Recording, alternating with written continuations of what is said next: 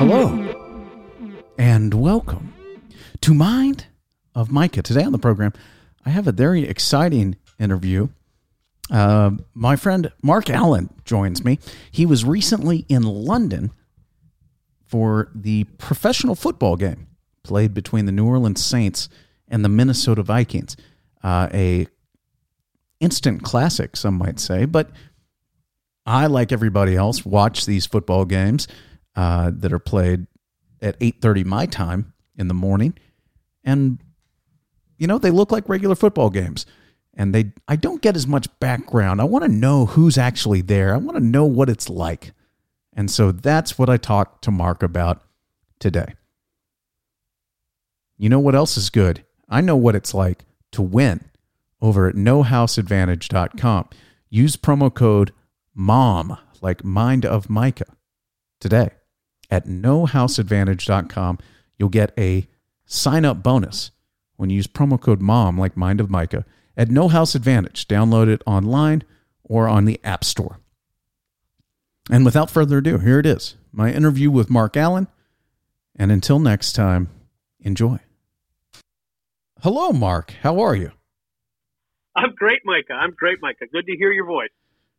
Well, thank you. It's good to be heard, and it's always a pleasure to be joined by you.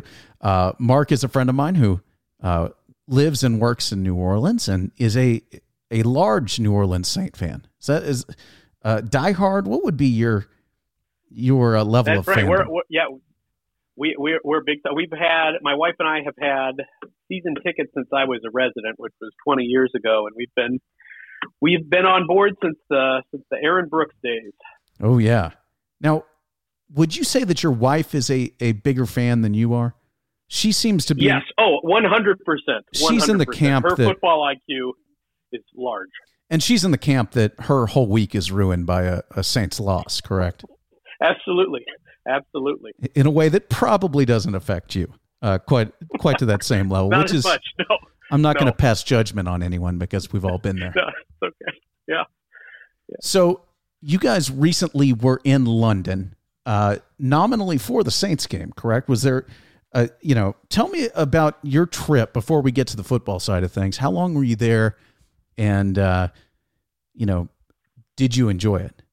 I think I know the answer. Oh, Micah, I could talk about London for an hour. I know we only have so much time, but Jennifer and I are in love with London. It's I feel about London the way I used to feel about going to New York City when I was in my 20s.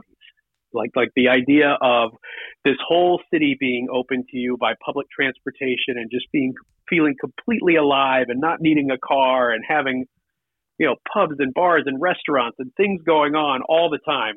And because New Orleans has a direct flight on British Airways, like a lot of major cities do, but like of all the major cities that do, New Orleans is probably the one that's the biggest stretch to have this flight. So it really is a great thing to have. We flew out on Thursday night after working a full day. You fly out at like 9:30 at night and you arrive the next day around noon. And then we flew back home Tuesday afternoon. So it was like taking an international trip that was compressed into really just a few days off of work. Yeah. So how long is that flight from New Orleans? 9 hours. Okay. That's a tough one, but not a total beating. Yeah, it's not too bad. You can get a little rest on the way there, and on the way home, you're trying to stay awake anyhow because you land and it's bedtime when you land. So if you can watch some movies on the way home, then you're good to go for rest. Okay. So now that we've got that out of the way, let's talk about the football because, we all watch these games and I think they're playing they played another game in London this past weekend. Then I think they're playing one in Germany and I think there's 4 European games this year. And often they get played in that, I think it's the 8:30 Central Time window, which they've invented for these European games. That's right. So what time did the games actually kick off, or the game that you went to? 2:30 was kickoff at Tottenham Hotspur. Oh, that's perfect. Mm-hmm. Yeah, great. It was great. The weather was perfect.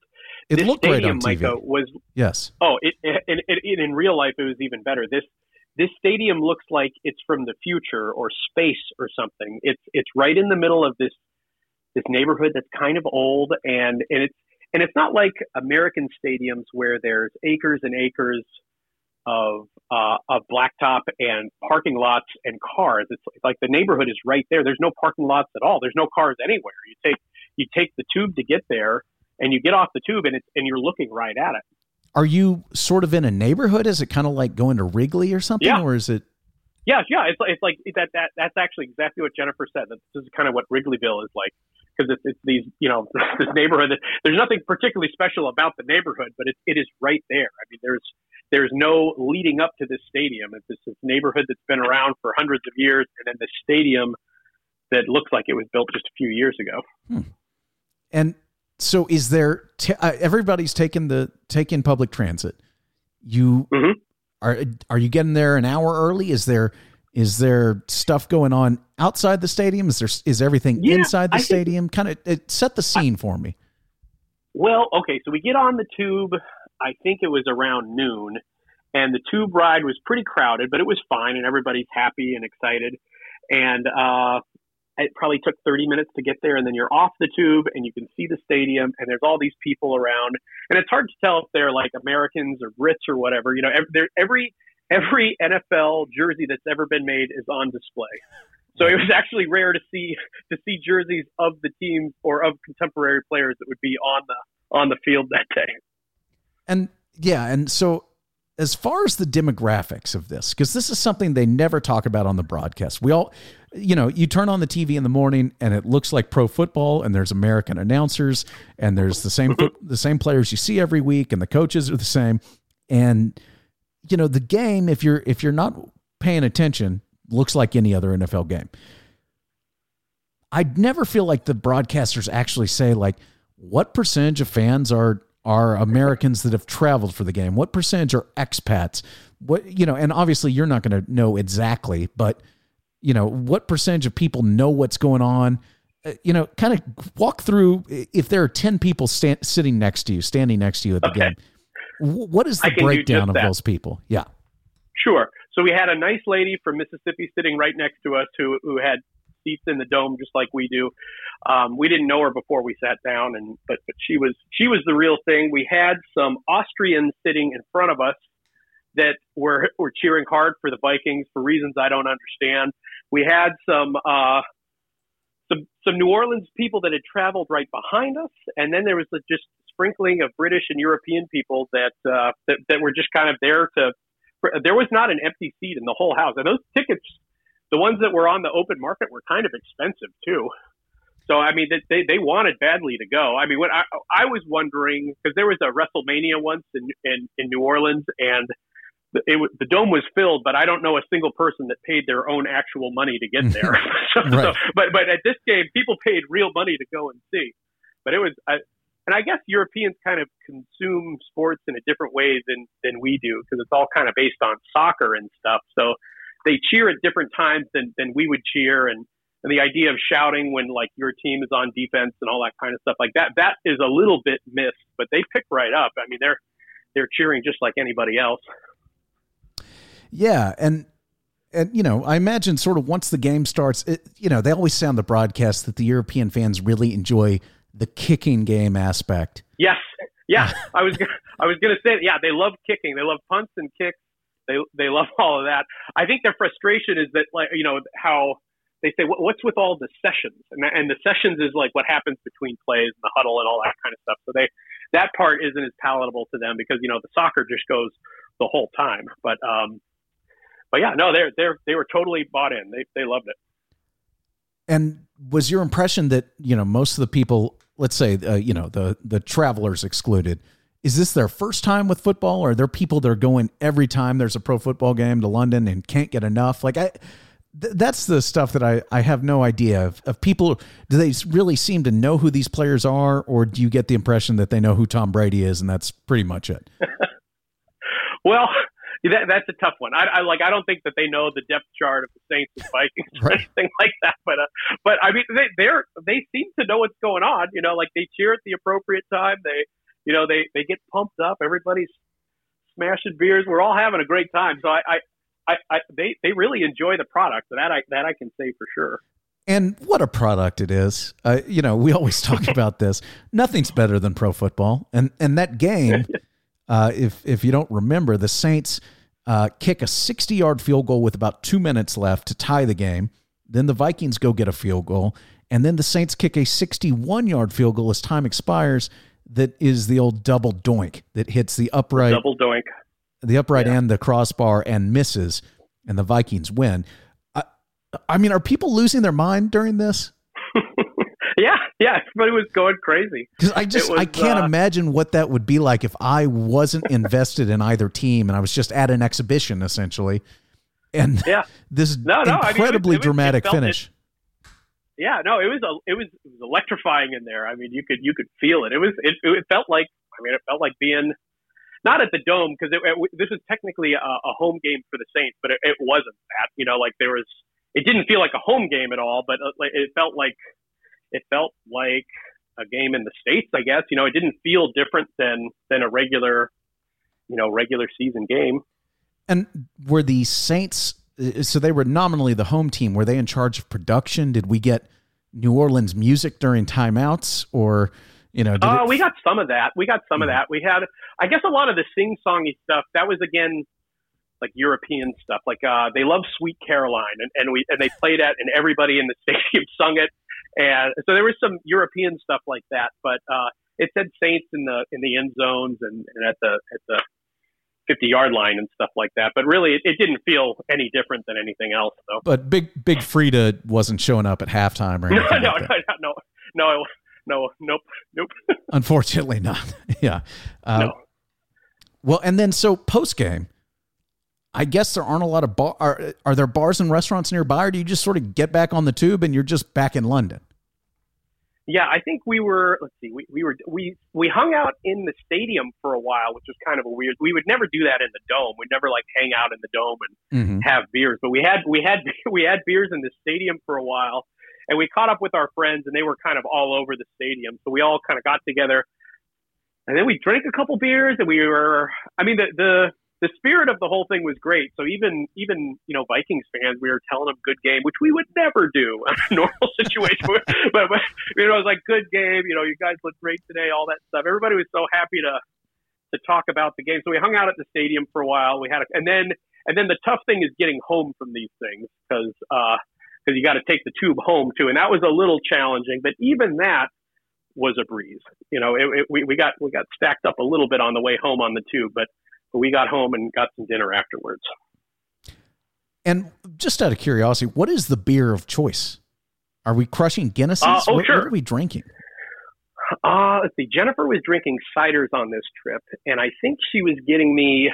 I made the mistake of ordering an Amstel Light, and in Europe, there's not Amstel Light. There's just Amstel, and here there's no Amstel. There's only Amstel Light. Right. So it was something like at the stadium, it was a European lager, a semi-American European lager, but because you couldn't get that good cask, type ale that they pump and isn't really carbonated and is served at room temperature. You can't get that in the stadium, but that's what you get in the pubs, and I've developed a taste for that myself.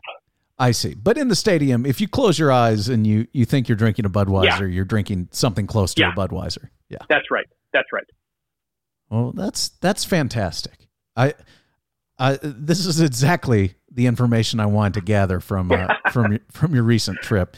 And so everybody was in good spirits, even despite the loss. How did your wife handle the dramatic, she was some fine. say she heartbreaking loss? Well, I think we've talked about it a bunch of times, and it was such a great trip, Micah, that even though we had to experience that loss, it really didn't even bother us that much. I mean, thankfully it's early in the season. If this were week 15 and it had real implications, I mean, it's not great sitting at 2-3, but and it was 1-3 after that game. But even the trip is so great that it's hard to get too bent out of shape about the game, even if it didn't go our way. Well, there you go. And so then the last question is: you get back on the tube, you head back, you get back to your hotel. Mm-hmm.